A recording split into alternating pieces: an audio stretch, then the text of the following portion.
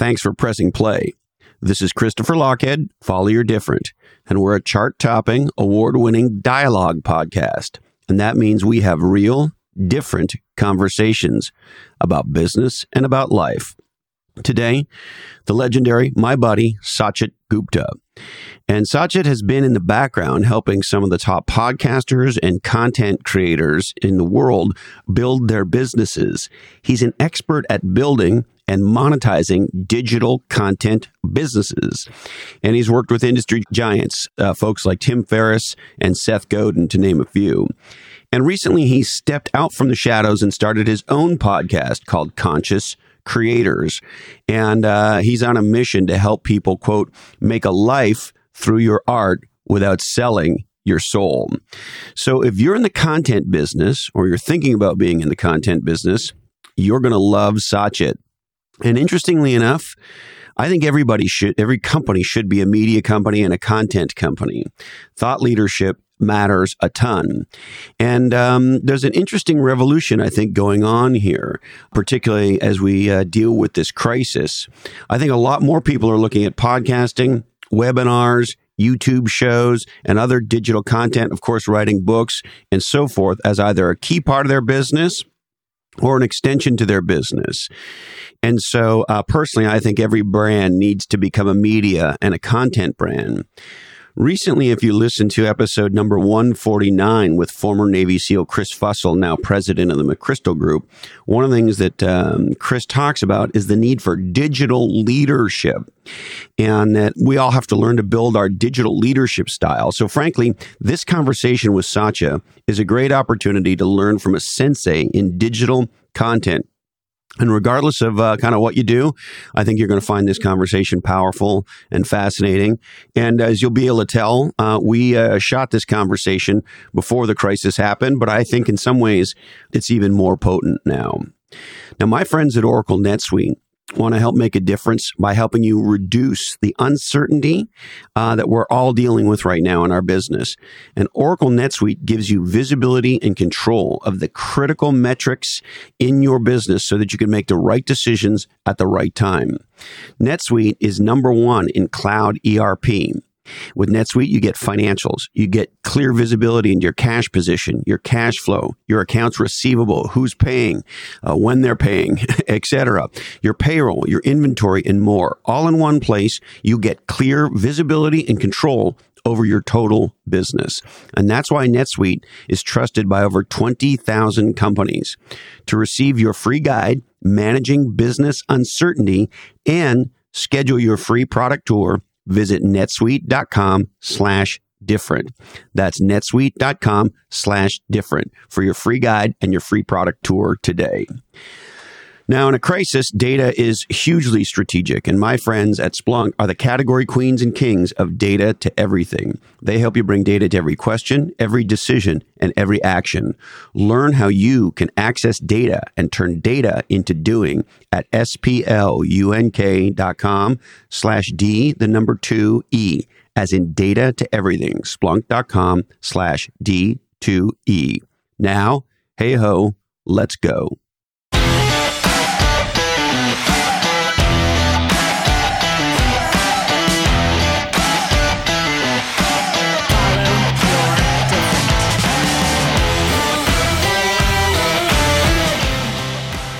When I was a kid, one of my favorite things was to do art. Like drawing and painting like and drawing stuff? and painting, yeah. And because of the environment I was in, and I used to compare my art to my brother, I realized that my art wasn't good enough. So I stopped painting. This is like around like 6th or 7th grade. And then I started doing all of these things and graduated and worked with creators. And now what I realize is because I didn't think my art was good enough or my creation, I subconsciously entered a career supporting other creators, which is what I've done for the last 10 years. And there was always this belief. It's actually funny. I published a story recently, kind of like talking about my journey. And a friend of mine came to me and he was like, it seems like you're always comparing yourself to them and you think like you're less than them.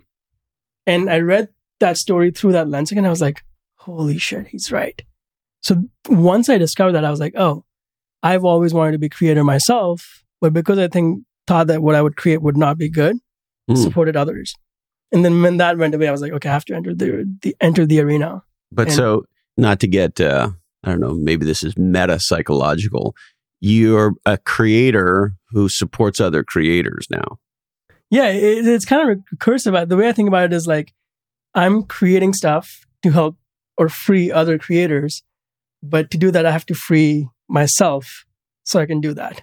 What are the things that fascinate you? I mean, I assume you're fascinated by the process of how creators create their stuff, right?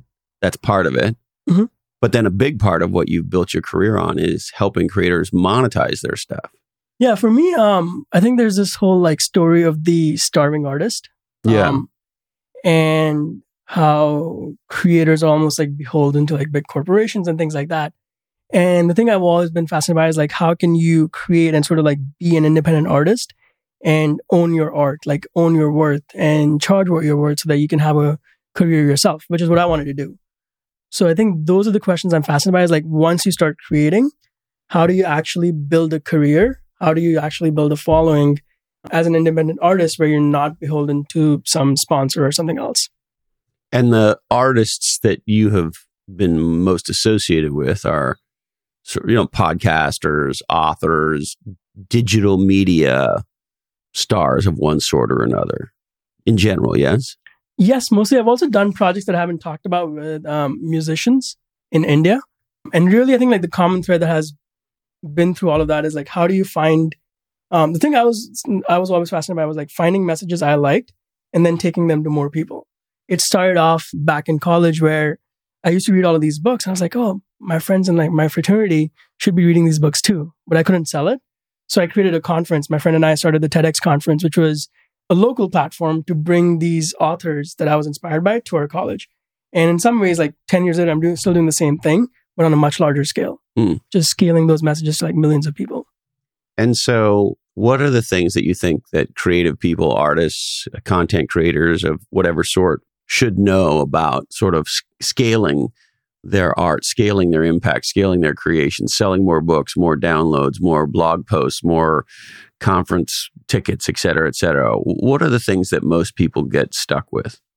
I think the first one that I feel that most people don't think of, and whenever we start working with someone, it always goes back to this question is, what is it and who is it for, right? Like, who is your market?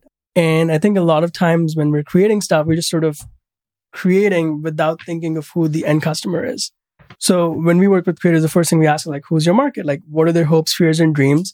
What are their problems? And then how do you help them solve that problem? So you trying to tell me it comes down to understanding what problem you solve? I think that's the first part of it. I love it. Which is what your experience has been in marketing. It's the same thing. Well, yeah. And you can't, categories are often designed around a definition of a problem.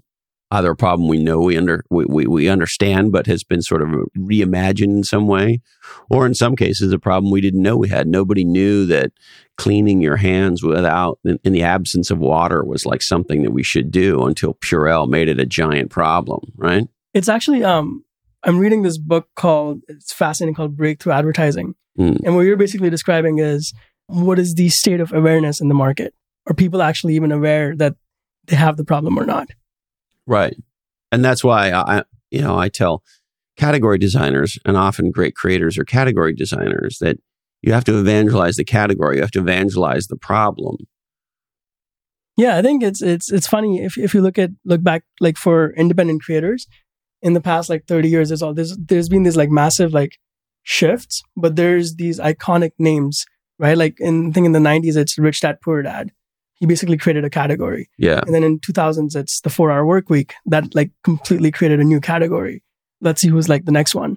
And I mean, lots of others along the way. I mean, Hal Elrod, the Miracle Morning, right? He changed the way millions of people spend their first hour of their day. And it's really just a morning routine, but the way he described it creates a new thing.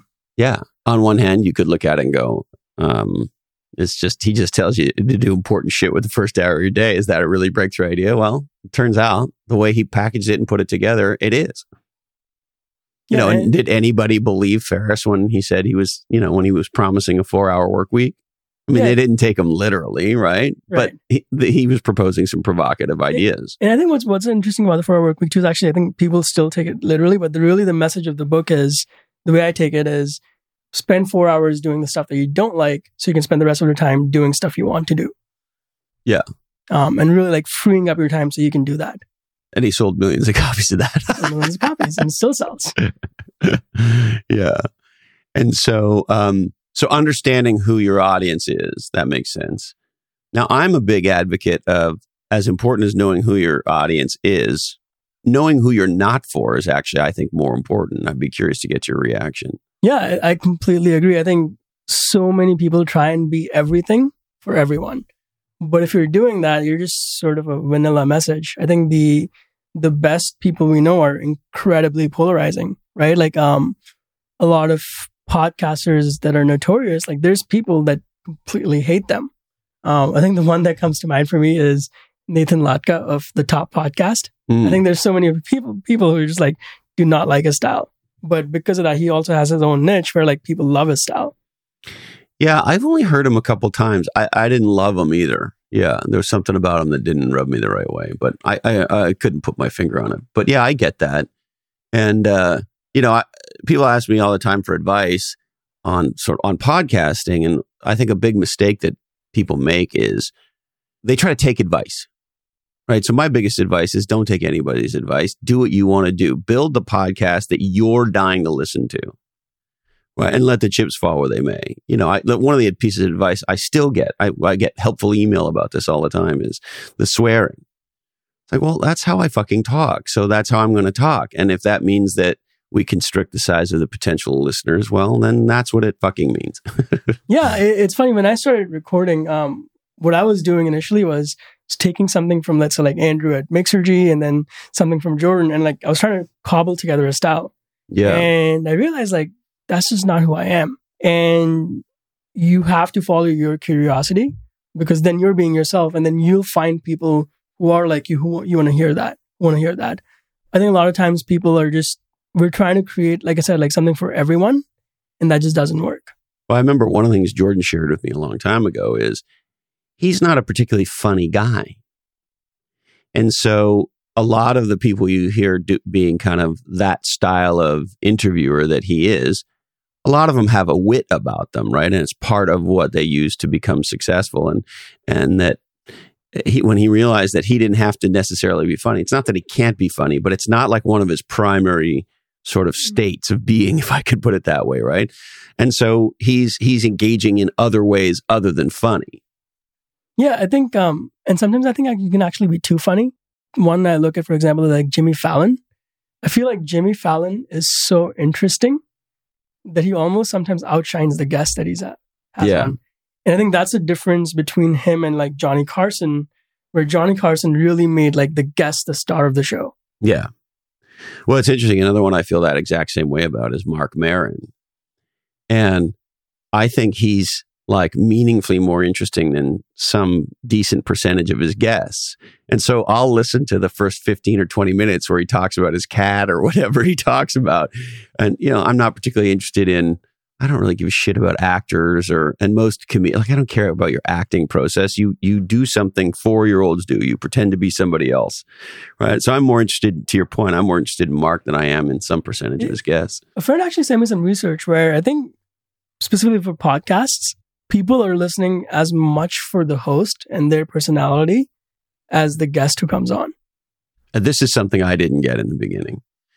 And I think there's a lot of podcasts where I call them, they have generically boring, smart white guy hosts.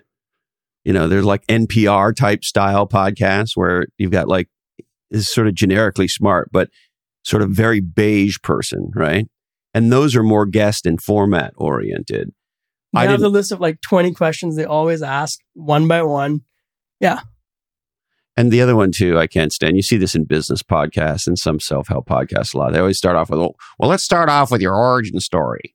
Well, where were you born? And it's like, really? We're going to start there? Every fucking podcast is going to start there, and every fucking podcast is going to end with the same 7 questions. That's the format we're going for. So, and where did that become a thing, right? One of the things I like doing is whenever I approach a problem, I try and think of like, okay, like what are the sort of like truths, and what are like assumptions people have made? Like what is the subjective reality and what is the objective reality? And I think in podcasting, there's this thing where it always has to be like a narrative, linear story, start to finish. And where did that come from? I think someone just started doing it that way, and everyone else is doing that way. Is it because we read books in that sort of linear way? I don't know. I mean, most real conversations aren't linear at all. Yeah, and some of the best stories aren't linear. Well, yeah, and if you're gifted to have ADHD, then you're not interested in linear anyway. You want to chase the zebras down the rabbit holes. Yeah, this in itself is fascinating discussion on like the meta level of storytelling and interviewing. Here's the other one. Let me ask you this question. Does anybody know how to make a successful podcast? I think they're just like any book. There is no one formula. Actually, I think a great example is from your book. When you talk about Category Kings, there's certain elements and rules that can act as guides. But as soon as someone's done something once, if you try and copy that, you're just competing with that. Right. So I think the answer is no. I think you have guides, like make it interesting, make it entertaining, but then you just have to be you. So we look at the world today and we say, it feels like everybody's an author. Everybody wants to be a YouTube star. Everybody wants to be an Instagram star. Everybody wants to be a podcaster. There's a billion channels. There's more entertainment and education choices than ever before. I think I'm the only person left on Instagram who doesn't identify themselves as a public figure. I love how everybody's a fucking public figure. And so it just seems like we're in this world today, Sachit, where everybody is like screaming for attention. What is going on here? Yeah, it's this weird pendulum shift. I'm not sure, to be honest. And I think this is actually what I've been probably fascinated by, and why I'm in this is this idea of where there's like people will have this platform and then like one person is reaching out to like hundreds of people and talking at them. And yeah, it doesn't make sense, where I think before, getting an audience, getting fame was a tool in service to a goal, which was maybe like, I want to take my message out there so I can change people's lives. I think we've reached a point now where fame, instead of being a tool, has become the goal itself. Like that's the end goal. Yes. And what happens after that? No one knows. I just want fame. Well, and the other thing is, and I know you know lots of famous people, most famous people I know in a moment of truth say they don't like being famous, right? It's not like cool if you can't go to your local coffee shop and get a coffee and not be interrupted. I mean, it's generally not that cool. And so I don't know what it is that like people want to be recognized like that's some giant goal in of itself. There's a really good podcast by Naval where he talks about if you have a choice between being famous and rich and anonymous and rich, like most people should pick anonymous and rich. I think there's also different levels of fame. Like we think like Instagram stars and podcasters, like we're sort of famous or whatever. But then there's like the celebrity fame, right? And like what podcasters or YouTube stars have is nothing compared to like celebrities. And yeah, I think like that's one of the things I've been trying to understand too, is like what is people's motivation? If it's not that, I'm curious, like what keeps you podcasting? Yeah. Keith Richards' Twitter. Okay, so he's got 1.2 million followers, which is actually less than I would have guessed. But it says the official and only Twitter account for Keith Richards, period. And it says, Keith does not tweet, comma, dig? So for a guy who doesn't tweet, I just thought that was funny. I don't know why that was in my brain. I wish I could remember who said this. It was a female comedian. It was on a podcast. I can't remember what podcast, so I apologize. This is not an original thought. But what I remember her saying was, to be a successful podcaster is a very weird sort of personality, because on one hand, you have to be curious, you have to be open, you have to be interested, you have to be interesting, and you have to guide a great conversation and legitimately think you have something to contribute, right? But at the same time, you have to be egotistical enough. So you have to be humble and curious on one hand, but egotistical enough on the other hand to think everybody in the world should be listening to you. And that's a weird dichotomy to have in one person. How do you hold that paradox yourself? Well, to be candid, it's a real struggle for me, because I like nothing more than the feeling of making a difference. And when somebody comes up to me and says, hey, I listened to your stuff or your book or whatever it is, and it made some kind of difference for me. And sometimes it really helped me in my company, and sometimes it's helped me in my career, whatever it is, right? And I did a book signing a little while ago at Hypergrowth. And, when people want to take selfies with you too, that's always a very strange situation, at least for me. And, you have people putting on selfies like, I met my marketing hero today, and they tag you and stuff. And so, look, that's wonderful. And at least I do this in a huge part to make a difference, right? Because as somebody who started with no education, no experience, no money, no nothing at 18, without David Ogilvy, I don't know that I'm here, right? So there people I had that influenced me. There was books, et cetera. And so I really believe in trying to throw that rope back down. And that, I think, is a giant gift in my life that I didn't ever know was going to happen. So I love all that. The part I have a really hard time with is I don't like any of the components of being a public person at all. And I'm not a public person like a Michael Jordan or, even like a Tim Ferriss or whatever. But there's no part of me that likes somebody in a coffee shop recognizing my voice. There's no part, and it doesn't happen that often, but I'm not interested in that. And so it's been a real dilemma for me, and it's caused me to sort of throttle forward and throttle back and get spooked, as my work gains more sort of attention. I just can't get 100% comfortable with it. I just can't. Maybe I need to talk to Phil Toole about why. But I think you touched on a huge part of this, which is even for me, being more public, there's a reluctance, but there's also I know I have a different perspective. And I think for the best people I've seen, at least, there's a level of what you talked about, which is service. So they're not doing this for attention.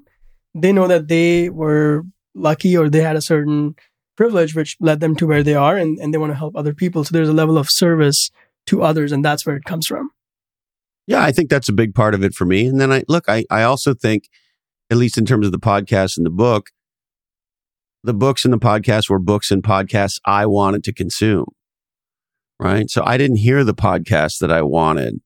And so that led to originally Legends of Losers Now Follow Your Different. And then the same thing with the marketing podcast. The marketing podcast I wanted to listen to, I didn't find. So I said, well, fuck it, right? So I think it's like a lot of entrepreneurs. You see a missing, you go, well, why isn't somebody filling this missing? And when nobody else feels this missing, and you're like, and then look, not to be corny, but I've had some heavy shit go down lately in my life. And so this notion of being on a mission, this notion of having a calling, I know it sounds corny, and I know it sounds to some like I've lived too long on the West Coast, but there is a part of me that feels like, you know what? I worked for 30 years. I did a bunch of stuff, and actually I did that stuff to be in the position to do this stuff today. Yeah, I don't think the idea of a mission is corny at all. I think I worked with it a little bit. I also reached a point where you're making money, and if you don't have that calling, you don't really see what's next, or you don't want to really work. And I think it's this idea of being around a collective purpose that really unites people in teams. Yes. In your work with Category Kings, I'm curious, how many of those, or did all of them have this shared purpose or mission that was driving the team? Was that a part of it? As you're asking the question, I'm trying to think of, have I worked with one that worked that was not mission driven?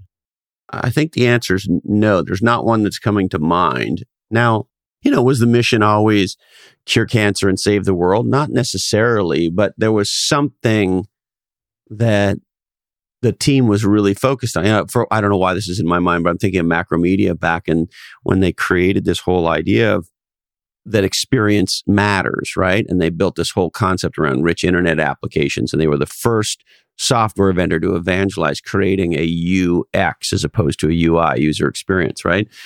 Well, listen, Rob Burgess, the CEO of Macromedia, was an absolute missionary about this idea of creating a user experience. He really believed, he thought it was crazy at the time that people focused more on the data model and the workflow than on what the end user dealt with, right? And we called it a UI back then, and it was a fairly, you're working on the UI, like it was a pejorative. Mm-hmm. And he really believed, no, what the user interacts with should be the most important shit, and everything else should be at service of that shit. So Now, look, sometimes the mission's big. Sometimes it's a little simpler than that. Are the two gals who started Nothing Bundt Cake on a mission to save the world with bundt cakes? I don't know. But they obviously had a passion of some kind for bundt cakes. So I don't know. The ones that I've experienced have all been on some kind of a mission, a belief. I quote it too often, but the Big Lebowski, this aggression will not stand, man. A belief that it is a certain way and it needs to be a different way, and I'm going to get after it. Yeah, I think the mission needs to be life-changing enough for the creator. It doesn't have to be that for everyone, right? If there's like a group of 10 people that believe in it, and that's it, and I think that's fine. I think it's a very like Silicon Valley thing that like you have to change the lives of like millions or billions of people. Yeah. I think that comes from Silicon Valley, but I don't think all companies need to do that. Does the monk really care how many people come to the monastery and pray? I don't think so. Right? Does the rabbi care? If we only change like tens of lives, is that okay? I think it is. Yeah. And so it depends on what your motivation is. But if your motivation is to make a difference, then get out in the world and make a difference. And sometimes we make a difference in a small way. You leave a nice tip at the coffee shop. And sometimes you make a difference in a bigger way and along the line in between. But yeah, I think being mission driven, I don't know how you do this kind of creator stuff if you're not mission driven. Yeah, I think that sometimes the impact you have can also be exponential. So for me, like in the last 10 years, I've probably worked with less than 50 creators, maybe less than like 30. Right? Yeah. But all of them combined probably reached tens of millions of people or more. So I always looked at the work I was doing as if I learn something and if I take it to that group of people, through them, it's going to disseminate to millions of people. Sometimes the impact is actually exponential. It's the second or third order consequence of what you're doing. And it might not even come back to you, but it's still a difference that you're making. Yeah. I mean, one of my favorite examples of late is Jordan Peterson, of course, right? I mean, is there anybody bigger that's broken on social media than that guy, at least in the intellectual author world of late? I don't think so. I can't think of one. And, this guy was a professor in Toronto lecturing for, 15 or 20 years and just doing his thing, right? And then he started to put some lectures on YouTube and he went on Tim Ferriss and a couple other podcasts. And, now he sells out arenas and shit.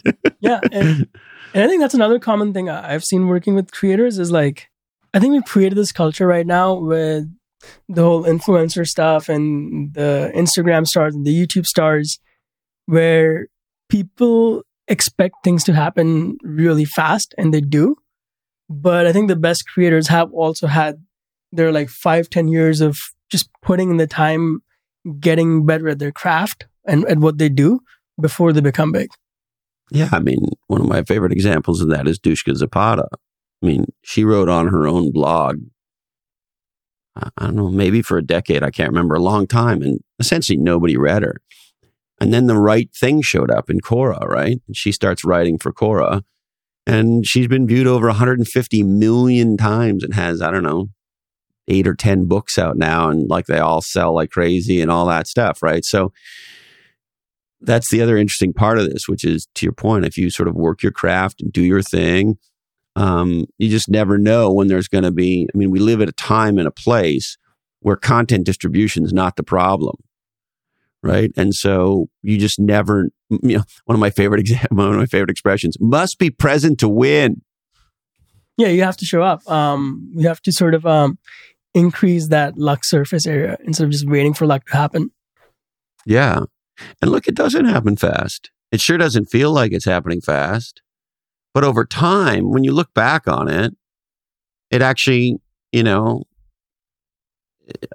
first book came out 3.5 years ago.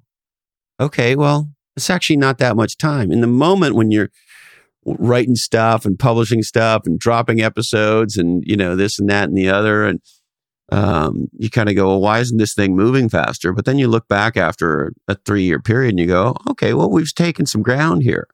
Yeah, I think the internet and social media has given the acceleration and the velocity of marketing and something spreading can be much faster now because of that. But it's still like you have to have that spark that leads to it. Yeah. Yeah, I also think thinking about it is the wrong thing. Like the best creators that I know, they create their stuff and they may do marketing of their stuff, but they're not influenced by trying to please an audience, right? But they still have an idea of like who they're targeting, right? Like to go back to sort of the category king dynamics or the positioning side of like who they're targeting. Or do you think they don't even start with that? Well, Yancey Strickler told me this fascinating story about Adele. Do you know the story about how she sold tickets on a recent tour? So she was concerned that the aftermarket marketplaces and, digital scalpers and all that were going to get a hold of all of her tickets, and that the only people she was going to play to would be like super rich people, right? So she wanted real people to be able to go to. And so they built an algorithm to sort of look at digital behavior to try to help her figure out who the real fans were. And they gave them preferential access to the tickets, and they sold the tickets. And I forget the exact number, but if I'm remembering what Yancey told me, roughly 90% of the tickets didn't get resold. And that's an indicator they went into the hands of real fans, right? And so that to me is an interesting way of thinking about a particular problem, of trying to care about who really cares about your shit in an interesting way. Yeah, I think you can see this with just music artists and different YouTubers and everyone, and the difference in the way people build a relationship with their fans. Yeah. And really like who cares and who doesn't. Right. That's an incredible story. But I think that to me is more interesting and powerful than sort of trying to understand what quote unquote your audience wants and then trying to give it to them. I think that's wrong-headed.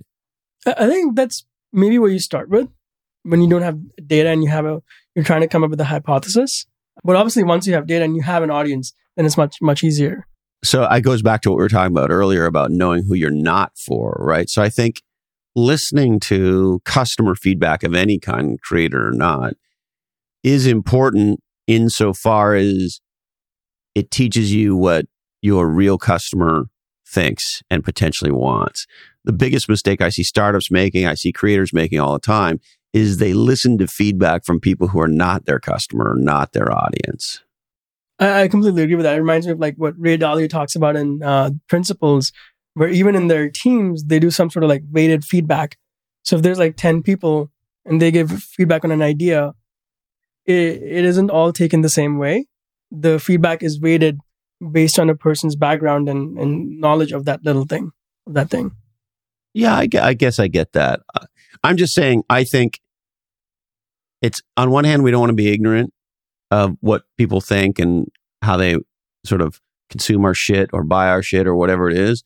But at the same time, if you don't have your own true north, John Mellencamp said you got to stand for something or you're going to fall for anything, right? So like, we were talking about this earlier. There are some podcasters who charge their guests to be on their show a lot of money and don't fucking disclose it, right? Well, I think that makes you a douchebag. I agree. And so I'm not going to do that.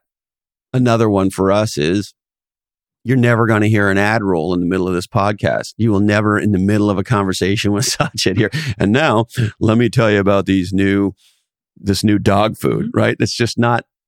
And so in both cases, we could make more money charging guests and or doing ad reads in the middle of the podcast.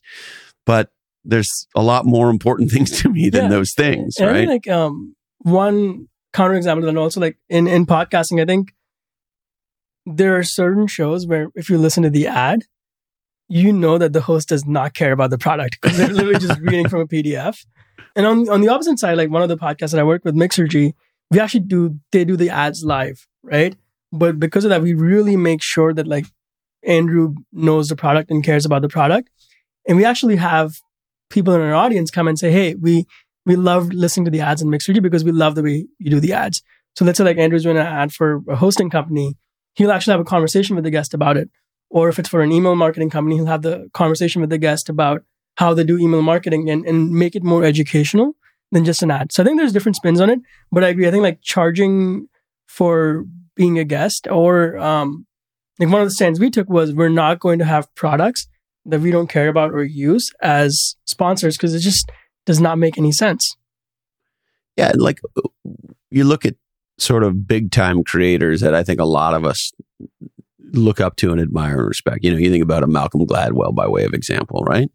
Well, we trust what comes out of the guy's mouth, right? And so it appears that he's operating out of a true north, and we engage with kind of almost anything he wants to put out because of it. And he's built that up over the better part of 20 years or maybe more now. I don't know. And so those are all indications to me of making true north decisions based on some core values and staying fairly consistent to them. And it sort of flies in the face of the average podcast has 7 episodes. And it would appear that like most creators like give up because they expect to have like giant, Mark Maron, Joe Rogan, whatever numbers, and 3 people and their mom download the podcast and they give up, right? Yeah, I think what you're saying goes to like this weird, almost external validation loop that we've built, where if you look at like artists back in the day, like when they were creating, they weren't posting publicly all the time, right? And now we live in a world where like anything we create, like right away, we post it publicly, and we're looking at the validation from market in terms of views and all as feedback of whether something is good or not. I remember reading about a story about how there was a photographer who realized that if he posted a photo in a certain style on Instagram, he would get 3 times the number as likes. So he started doing that. And then at some point he goes, wait, am I changing my art? Yeah. Based on the number of likes I'm getting? That's the seminal question. That's the grounding question. And so how do you think, the legendary creators stay grounded? Walk that line. I mean, on one hand, you want your stuff to be successful and popular, and some people make a living doing this stuff. So there's, economic security at stake in many cases. But at the same time, the most legendary creators, whether it's Picasso, the Ramones, or Malcolm Gladwell, feel like they're operating out of some kind of artistic true north. Yeah, I think there's an artistic true north, and like you said, like they take a stand. I think the most, and I can't think of an example, but I think for me the most fascinating times are when there's, you've seen that a lot with musicians, where creators that make transitions in their careers, and their fan base is used to one sort of art, and they're like, wait, no, where's that? And the creator's like, no, I'm going here, and your audience wants you to stay here. So how do you like make that jump and trust yourself? And maybe those people that you had before are going to leave, and maybe new ones will not show up. See, I don't think anybody wants the improv jazz album from AC/DC, right? Right. Yeah. And so on one hand, it's like knowing your swim lane's good, right? I don't think there's ever been an AC/DC ballad. But at the same time, yeah, some artistic freedom to kind of move around. That's another interesting line to walk. Yeah, and I don't think there's any right. I think a lot of times we look for right answers to these things. I don't think there's any right answers. It's trusting yourself. So how do I be a creator? Because you talk about conscious creators, right?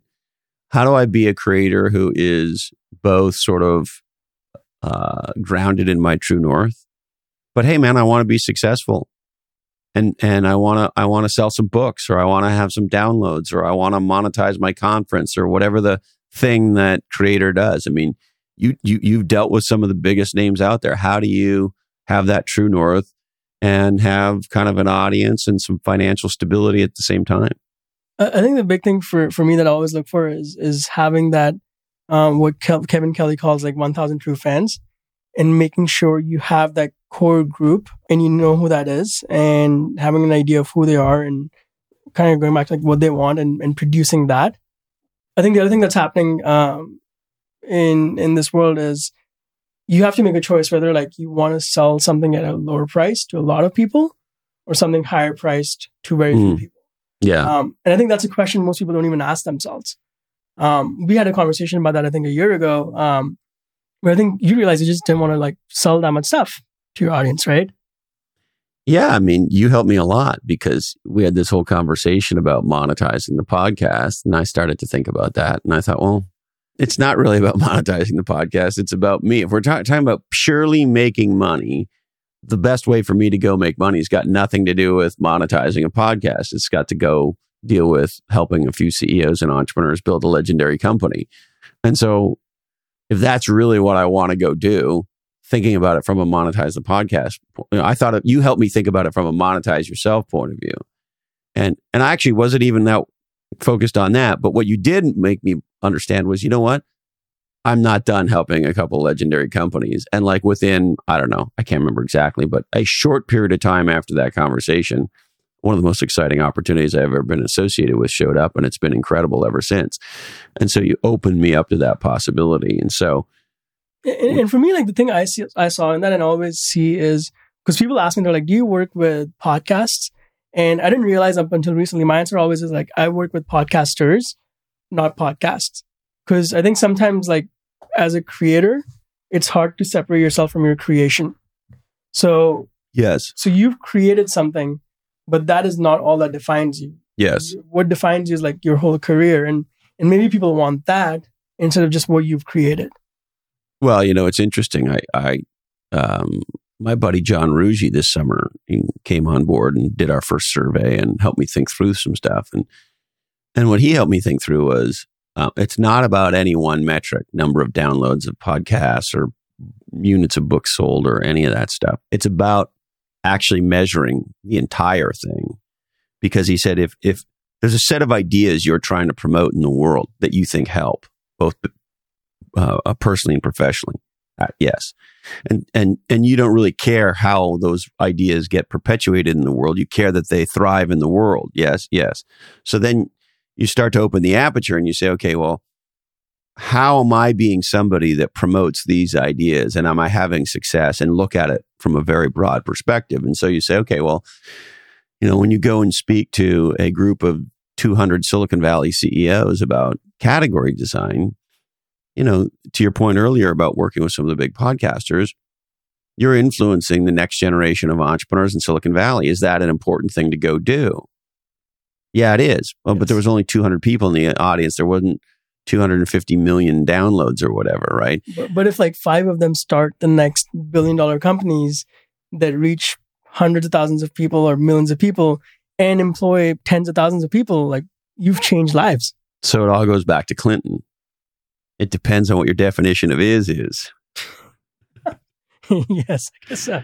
No, like, what's the contribution you want to make? And then trying to look at, if you're somebody who wants to strive and somebody who wants to hold yourself accountable to something, it's interesting to, at least what John helped me see, was really open the aperture and say, okay, well, what is the impact, right? And it's even like asking that question, because we almost by always right now default to, oh, I want to have the most downloads or most followers or most likes, instead of, okay, what are we actually trying to do? Well, yeah, and to your point on knowing who you're targeted at, like, knowing that you're not a mass market category, you're not a my friend Matt Johnson talks about being micro famous, right? And so one of my favorite examples of this, and I don't even know her real name, but if you own backyard chickens like we do, you trust her implicitly, the Chicken Chick on Facebook. And again, I don't know what her real name is. That's what her brand name is. And there is no vet, there's no chicken vet that I'm aware of in the digital media world that has anywhere near the following or influence or impact that Chicken Chick does. And whenever we have a question about something, you can just message the Chicken Chick and she'll give you the answer. And she's got all this shit on her website, and does she have like courses and stuff? I don't know if she has courses. I know she sells a bunch of products, and maybe she does have courses. I don't know. But like, she makes a living being the Chicken Chick, right? And she's not a vet, and she's incredibly trusted and beloved by the chicken community. And I think, like, going back to like your earlier point, if you have sheep, you're not going to the Chicken Chick. So she's like really right in the name, like, this is who I stand for and this is who I don't stand for. Right. And she niched down hard on that niche, and people in that niche love her, and she's a celebrity in that world. But to your point, in the sheep world, she's anonymous. And so I think you are right, sort of understanding what the goal is. And then sometimes maybe the goal is just the creation itself, right? Yeah. And I think so there's actually an incredible video from Jonathan Ivey, where I forget what product it was, but they were talking about the creation process at Apple. And when an idea initially, like, is in initial stages, and it's so fragile, right? So I think there's a lens that we put on ideas of like how many people do we want to reach, how do we monetize, and all of these different things. And what I realized at least is like that should only be there if you're trying to turn something into an income, if you're trying to make a business out of it. Because if you're not doing that, then you're just creating, and that's okay, just for creation's sake. Right. And so you got to get clear about that. Yeah, right? and I think and there's also like things that like you create that might get a following, but that might not be the best businesses. So for example, one of my friends, Charlie Hoehn, he wrote an article a few years ago about how he got rid of his anxiety. And it climbed to like, I think like number 1 or number 2 for that term. And then so he ended up writing a book called Play It Away, about his experience and about how he like dealt with burnout and all of these different things. And then he tried to create programs and all of this stuff around it. And he recently realized like that was just like not the right business for him, because he didn't want to work with people because it was attracting people with depression, and that's not who he wanted to work with, and all of these different things. And sometimes I think we create something and it gets famous or whatever, but it might not be the thing that you want to work on for the rest of your life. Yeah, I find that interesting. Like I found after Play Bigger came out, I went pretty far away from marketing. And then, in the last year, I've sort of come back. What made you want to go away from marketing, and what made you come back? Well, listen, it's like, hey, I was a 3-time CMO. I did all this marketing consulting. Then I wrote a book about category and marketing. And then I did all the PR around that. And I did all that. And I was like, I want to talk to 4-star General Stanley McChrystal and see what he has to say about leadership. Or, I want to talk to Satchit about like how legendary creators create, or whatever it is. Carrie Walsh Jennings about how she keeps winning all these Olympic gold medals and stuff, right? Like I'm a curious person. I wanted to go do other things, right? So I was a little bit like, I guess to that end, I was a little bit like AC/DC doing freeform jazz. But then I guess like a lot, you come back and say, all right, well, I'll play some more punk rock here for you. But was it interesting coming back to marketing? Yeah, it was, because I felt like I had more to say again. Right. So after Niche Down came out, I was like, okay, I'm done saying anything about any of this for a while. Right. And then about a year later, I thought, wow, there's a fundamental problem with the marketing conversation. And that is, it's about capturing demand in an existing market. And almost nobody is talking about how you create net new demand. There are some people talking about it, but it's just not. And so it's like, I all of a sudden I went from, it was out of my system to, oh my God, like, give me the fucking microphone. I got some shit to say. And it's funny that you outlined actually an interesting pattern that I've observed in the best creators is there's a time when they speak, and then there's a time when they kind of like go back and create.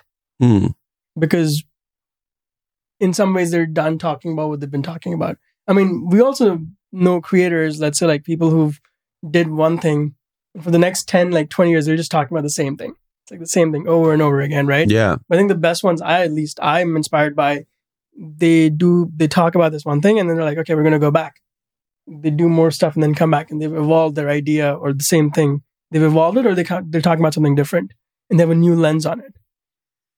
Yeah, I would hope so. I mean, if you cared about the thing that you became the expert or the guru or whatever in, or one of them anyway, then, you deeply care about it. But at the same time, it's interesting, you probably do need a break.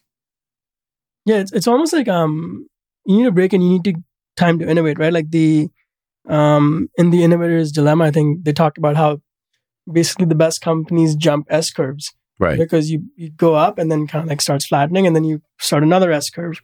And I think that's happening in the podcasting and the media world. Like people that were big 5 years ago are not the big ones anymore. Or like the article that you sent me, people that were stars 5 years ago are now burning out because they've just been doing the same thing over and over again. Yeah. Yeah. It gets tough. And I think to your point, the only remedy to this in my mind, taking a break might be absolutely the right thing to do. I mean, Dan Carlin's a fascinating example. I mean, how many episodes does he put out of Hardcore History in a year? Do you know? I know it's not that many, but Isn't it like 3 to 6 or something? I mean, it's some small number, isn't it? yeah, and he puts everything into it. And I think this is also another interesting thing as a dilemma that you face as a creator right now, where there's people that are telling you be on Instagram like 4 times a day, basically, right? Be on Instagram stories 4 times a day. And you have to make a choice. Like, are you going to be that person just like always on, or you publish something, then you kind of like go back, work, then publish something. And I think that's something I'm in the process of discovering for myself. But I definitely realized like the whole like be on Instagram 4 times a day, like that's not for me. Well, there's this stupidity going around now that you have to put out 100 pieces of content a day. 100 pieces a day? Yeah. I won't say who's been saying it because I think he's an idiot. But but there's been one idiot who's been out there saying you got to put out 100 pieces of content a day. It's like, really? I don't know. Dan Carlin seems pretty successful to me. Yeah, I think as a creator, like you have to make a choice of sort of like who you're following. And yeah, I'd rather spend a month on one piece of content and make that really good and then publish that. Yeah, or whatever your thing is, right? How long did it take Axl Rose to come out with Chinese Democracy? 20 years. I don't know if it was worth the wait, but at least they're back touring together. But yeah, I mean, look, who's to say J.D. Salinger wrote Catcher in the Rye and then disappeared. And I think maybe he published a few small things after that, but to the best of my knowledge, he never produced another novel and he just disappeared completely. I think so. And yeah, I think we've almost in our internet world created this requirement that you always have to be on. Casey Neistat, for example, right? He was publishing vlogs every day till he, I think, burned out and was like, I can't do this. And he's, even as people who like if we follow creators, that's a crazy demand we put on people that we follow to publish every day. Yeah, no, look, I don't know how, there's some people, there's one person I know who creates nonstop and it's just part of who she is. And that's Dushka Zapata. And so for her, it's become a very natural thing. And I'm sure there are days where she wishes she wasn't producing as much, but in general, she's in a flow about writing and she writes every day, like a yogi gets up and does yoga every day or whatever. So I think if you're like that, great. But if you're producing shit to just produce shit, everybody says all the same shit today, right? Just follow your path in and hit your goals. And yeah, I mean, it's just a bunch of problematic bullshit, right? It's all over the place. Yeah, everyone's saying the same thing because everyone is being told they have to produce content. Yeah. So, what do you think is the key to legendary content? I think the key is one, having and it's funny because I was reading your book like over the last week, like having a different point of view, a different angle to things. I think a lot of the people, and actually the different angle comes from having a different experience. I think for me, that was one of the reasons at this point, I was like, okay, I have this experience on podcasting from being both on the business and the creative side, which I don't think like a lot of people have. So I can combine them and create something new. So I think it's having experience that you've actually like done stuff, which gives you a different perspective and point of view. I think that's probably the most important thing. I love that this is a revolutionary idea. Hey, before you start preaching and evangelizing about some shit, you better have some experience in the shit. And I don't think it's a new idea, right? But I think like it sounds like one because everyone's just, you see someone start doing something and like in 3 months they're an expert on it and selling courses. Well, it's interesting. Having had to deal with just an extraordinary amount of very complex grief in my life. Say, okay, look, I need help doing this. And the first aha for me was, I can't go talk to some generic counselor, right? I need somebody who's an expert in soul-crushing grief. And the second piece is, and I know this makes me sound ageist, and you can't be 28, right? Like I need the master sensei, yogi, Yoda, of grief, right? And so the grief counselor I'm working with, I don't know exactly how old she is, but I would guess she's in her mid-60s or so. And all she's done for the vast majority of her career, all day, every day, is grief at a mind-numbing level, right? And so there are certain things that if we're going to engage in them, we want to engage with somebody who is incredibly substantive in that area. And that's certainly who I appreciate. And that's why I think, you see a Jordan Peterson or a Gladwell or, these or Phil. I mean, I worked with or tried working with life coaches because there's so many life coaches, right? And coaches online, and like, you haven't done anything. But then you work with someone like Phil Toole, who's worked for Metallic and all of these people. It's just a different level of play because he has that experience. Yes. And so the beauty about it is we live at a time where those people, for the most part, were very private and hard to get their learnings, right?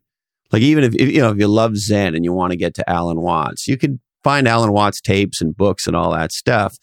But even somebody like him who, made a gigantic impact, you had to work to find him, right? Today it's a little bit easier. And, I'm stoked that you're getting Phil out in the world. I've often thought I should do a weekly series with him just to have him be in the world. But it'd be incredible to get him out of the shadows, right? Because for the most part, he's in the shadows. And I think that's also part of what I've seen is the best people are like that because they almost know what fame means and they don't want it. I don't think Phil wants fame. He's worked with famous people at the highest level, probably sees what it means, whereas someone doesn't have that experience. It's oh, I want fame. It reminds me of something John McAfee said when he came on, probably our most controversial episode ever. But he did say an interesting thing. He was talking about George Washington, and he was making the claim that George Washington didn't want to be president. He was sort of pushed into the job. And that that's who we really want to be president today. Not the people who are running for the job by definition aren't people we should vote for. Yeah. Did you find that with curious with CEOs for the category king companies or the companies that you went where the CEOs almost didn't want the notoriety? I think there's a book about it actually called The Outsiders, about some of the best CEOs who were outsiders. Yeah, I think that's often the case. And I think also some of them are, Max Timken, the co-creator of Cards Against Humanity, was on one of my all-time favorite episodes. And he was somewhere along these lines. He's we didn't start a game company. We designed a game because we thought it was cool. And we were forced to build a company to support the game, not the other way around. And he made the claim that, if you start off by saying we're going to create a $200 billion market cap company in 20 seconds or less, then you're probably not going to be as successful. He's I don't feel like a founder or whatever. We were forced into a company because the game made us make a company, but we love making games.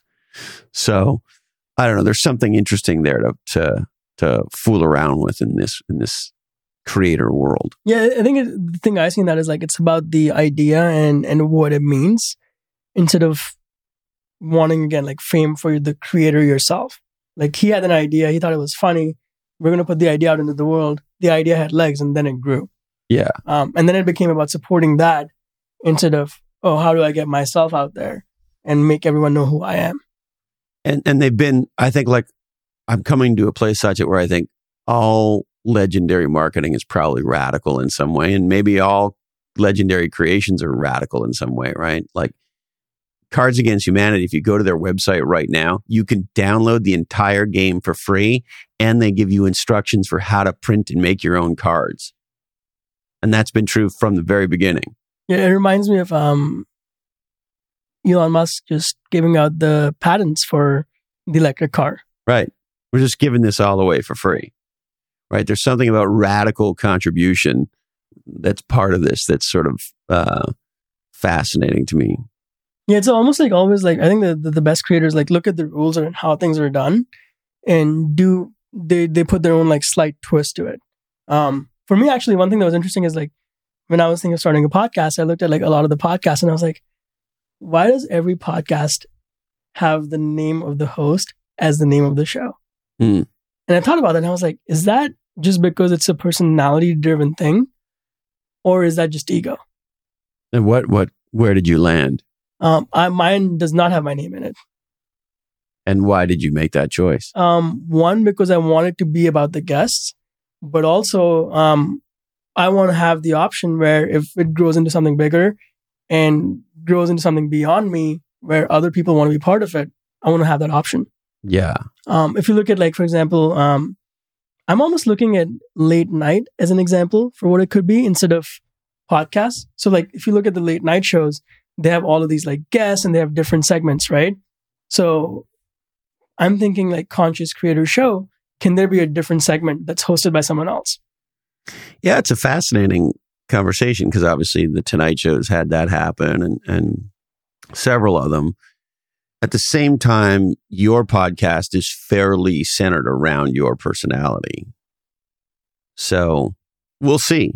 We'll see, yes. We'll see. My guess is it doesn't work without you. We'll find out. And I think that's a part of the creation process, like even asking those questions. Now, you never know. Like, you see, Green Day had their Broadway show, right? And you've sort of seen some of that start to happen and Kiss has actually talked about that there could be other touring Kisses that are not Paul Stanley and Gene Simmons, right? And they've swapped the other guys out, and no one seems to really give a shit that it's not Ace Frehley on guitar anymore. But it's a guy that in the costume, right? So some of those franchises can transfer, and I think a lot. If you take Marc Maron off of WTA, I mean, it's the Marc Maron podcast, right? There's no franchise without him. So I think it's in a personality-based thing. It's tough to do. So can there be podcasts that are not personality-based? And I think there are. Yeah, I think a lot of the crime-type podcasts and a lot of these sort of wondery, smart, generic white guy type host podcasts, where they're very well produced. They feel very NPR-y. They're sort of news magazines on the internet. They're highly, I mean, I don't like them because I think they're overproduced and whatever. They're not for me, but there's a lot of them that are successful. And I think you can swap out the generically boring smart white guy for another generically boring smart white guy. Probably the generically smart white guy. Yeah. Or, I don't know, maybe you can swap in a brown guy and it'll work, or a gal for that matter. But I think a lot of them are personality based. Yeah. Yeah. And they are. And I think, and it might not work, but I think like having that optionality to ask that question, or just the other thing I'm thinking is depending on how big it gets, can it be used to launch other segments initially that then become other shows themselves?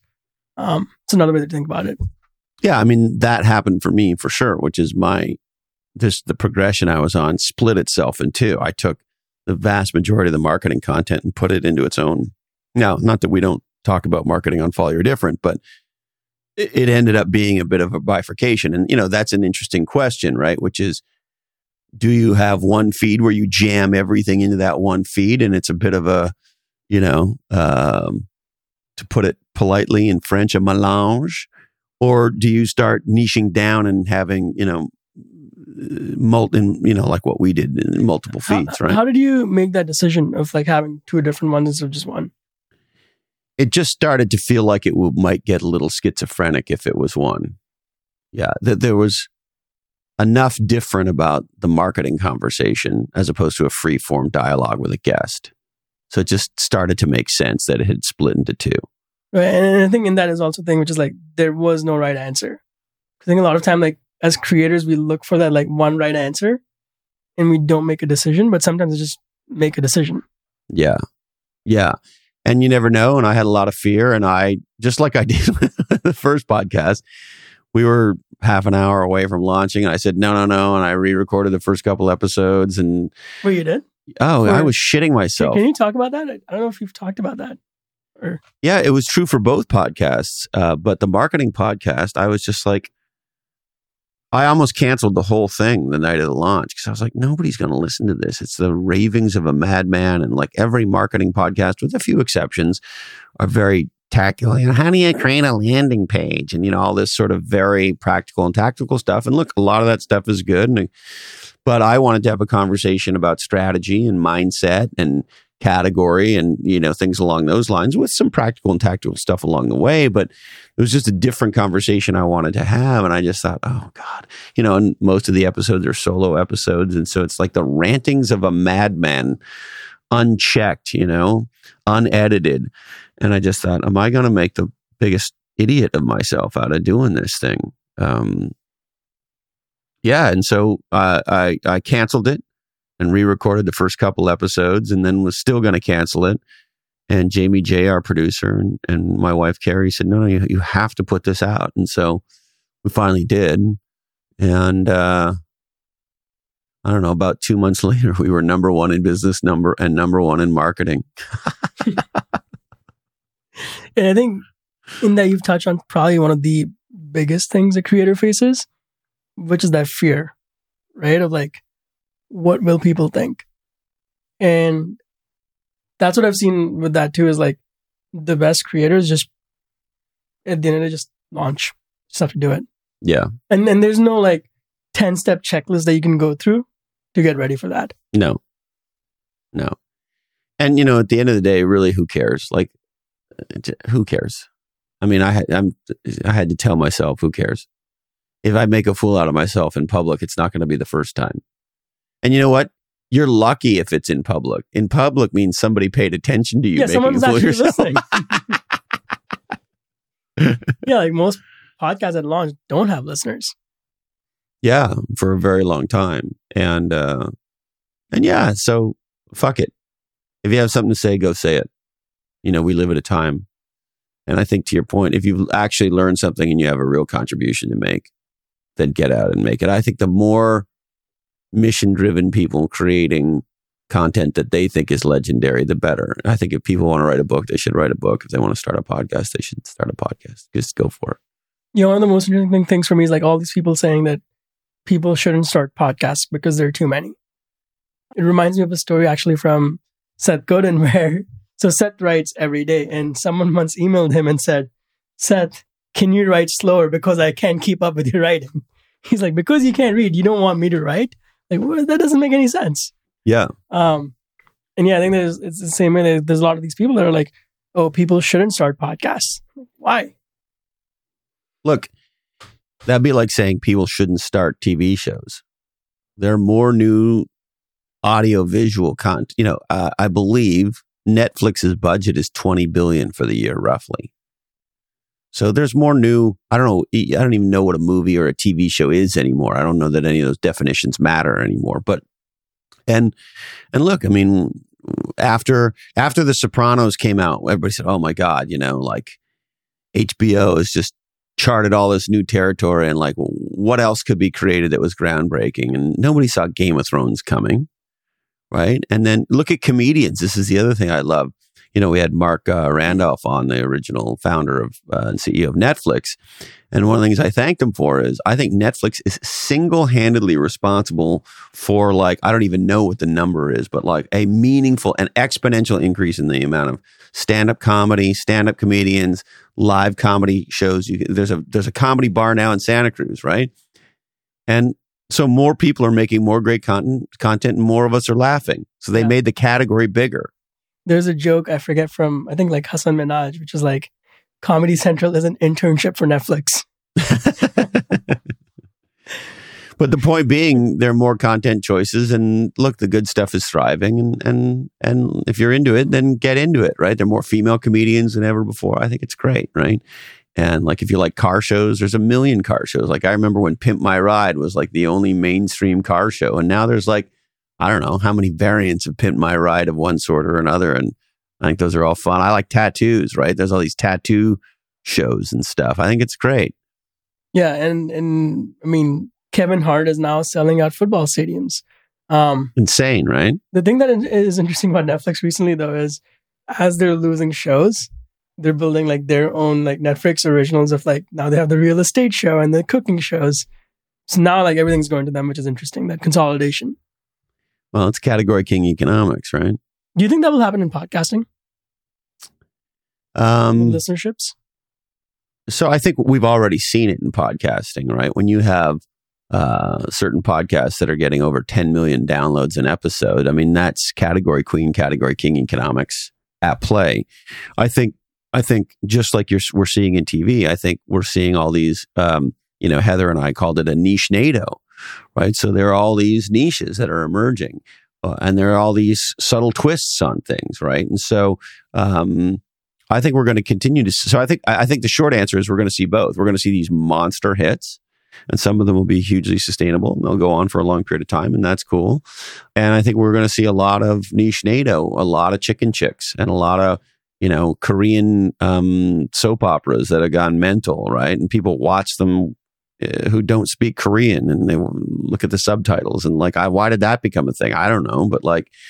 These K-dramas are, so whatever it is, right? I think so I just think we're having a massive niche NATO in media choices. And I think for most of us, I think that's a cool thing. Yeah, I agree. There's the whole like Japanese miniature cooking thing, or the Japanese phenomenon where people just watch other people eat. That's one I don't understand. Yeah, I don't get it, but it's there. I don't know. As long as they don't start a show where people watch each other poop. I don't need to see that. But it is kind of weird that millions and millions of people watch people eat. They do, yeah. Yeah. I mean, I guess if you never have dinner with somebody, it's a way to go out and have dinner with somebody. Does that, do you think that relates to how, because I think that's one of the things that sort of like jumping to like monetization for creators. I think one of the things that people in our, like right now are missing is connection and community.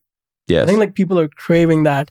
And whenever I have conversations with creators about monetization, number one thing I'm actually now thinking about is what can they do to bring people in their community together? Because I think that's what people want. Yes. I think that's true. And I think, look, and the numbers bear it out.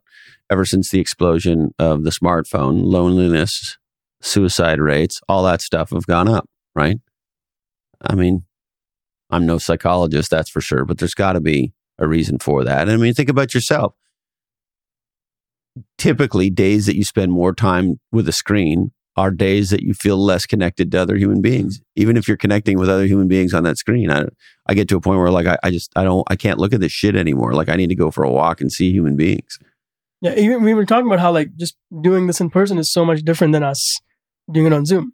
Yeah, and Zoom's incredible, but nothing replaces sitting down and having not a scotch. Not a sponsored message. Have you tried? I'm curious if you've tried that. Is getting people in your community together, or is that? No, I haven't tried that. I get asked about this all the time. Maybe we'll do it one day. It just seems like a lot of work to me, Sachin. And it probably is. So, and like everybody says, oh, it'll be easy. And, my friend John Berghoff, who's like a master at these events and all, said, we'll do it all. You won't have to do anything. But listen, I'm a 51-year-old man. I know there's no such thing as you won't have to do anything. So, I think for me, the writing and the podcasting is joy first and everything else second, right? So right now that feels like work.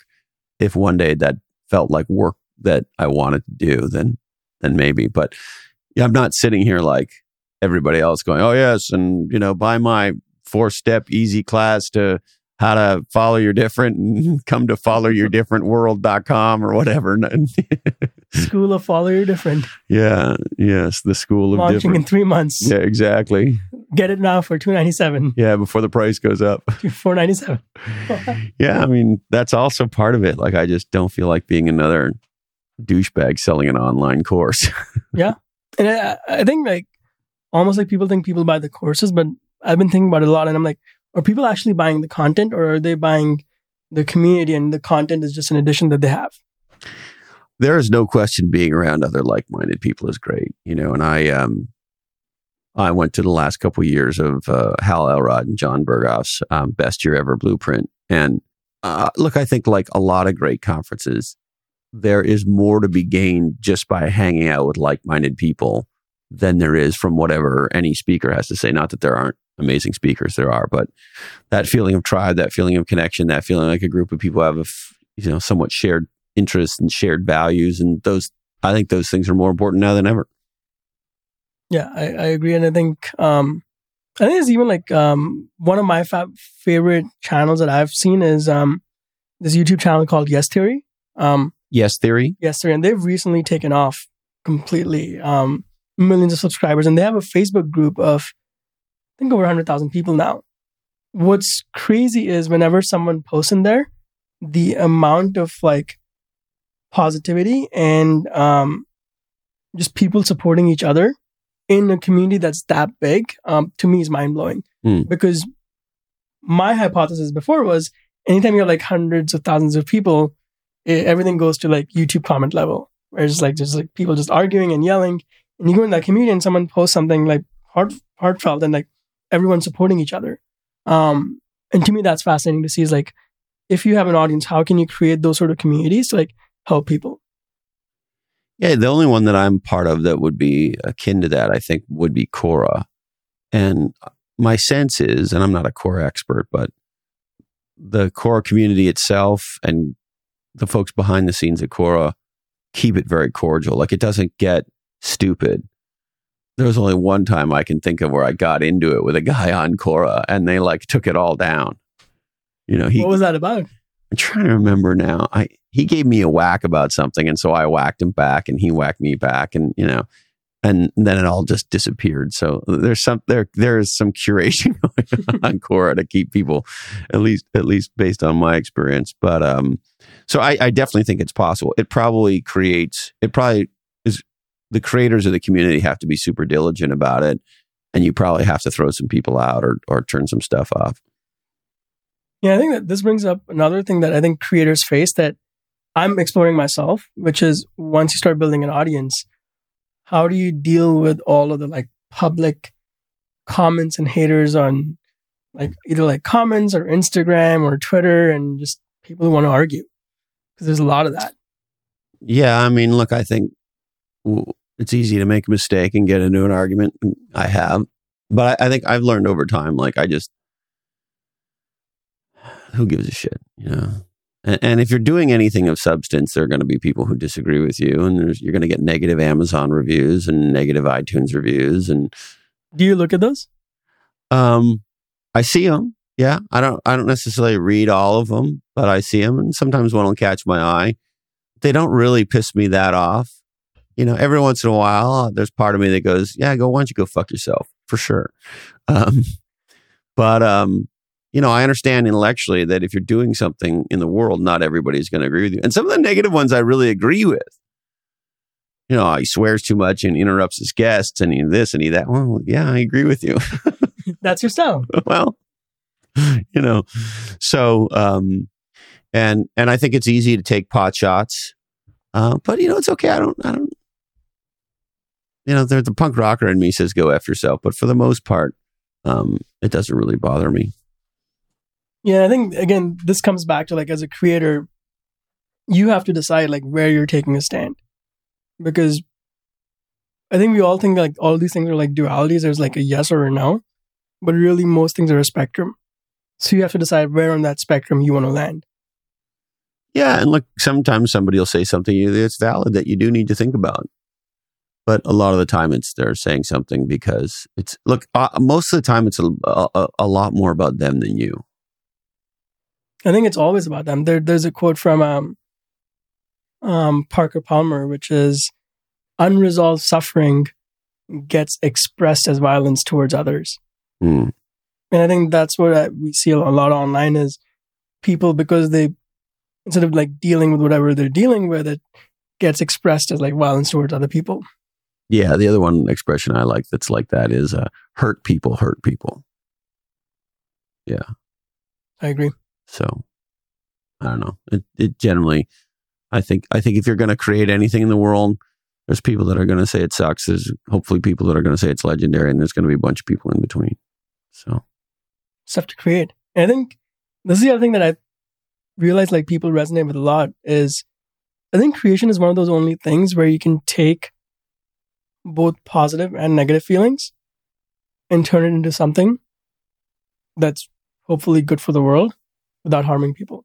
Like how much of the art that you see and like has come from people like feeling shitty or angry or whatever.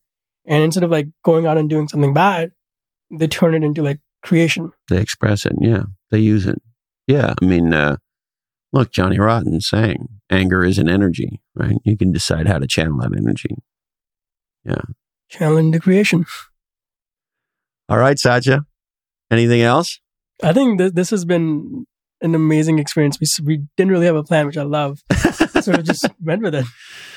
Well, Sachin, I'm stoked that you're doing what you're doing. I'm glad you're coming out of the shadows. I think you have a tremendous amount to contribute. And so thank you. Thank you. And thank you for being an early supporter and a supporter as always. Go, go, go. All right. Well, there he is, Satchit Gupta. I sure hope you enjoyed that conversation as much as I did.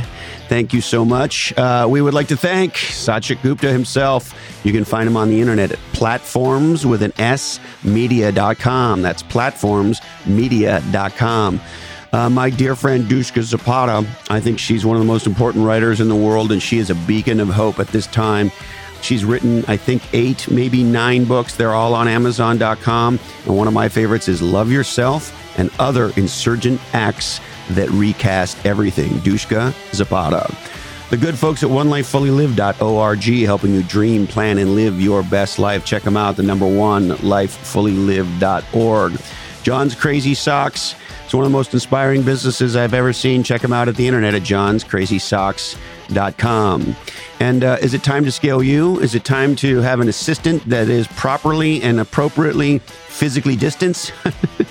Well, then maybe it's time you checked out Bottleneck Virtual Assistants and leverage the power of a virtual assistant at bottleneck.online. We are powered in part by the good folks at squadcast.fm. If you are a conscious creator, if you are looking at podcasting or other forms of digital broadcasting, check out squadcast.fm. It's what we use here. And my friends at Atranet have been building B2B websites in Silicon Valley for the better part of 20 years. Check out atre.net.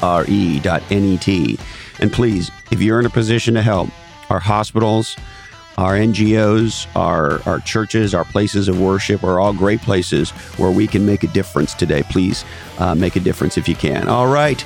I want to remind you that this oddcast is the sole property of the Lochhead Oddcast Network. All rights do remain perturbed. Clearly, this oddcast gets created in a studio that does contain nuts. We are produced by living podcast legend Jason DeFilippo.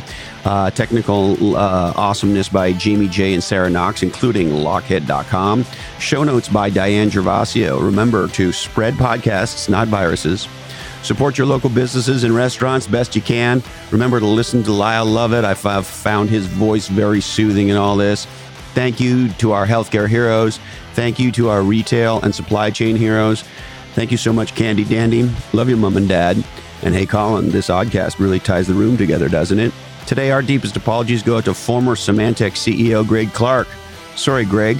We just ran out of time for you. That's it. Please stay healthy. I really appreciate you spending time with us as we continue to try to podcast through the problem. Stay legendary. And of course, until we're together again, follow your different.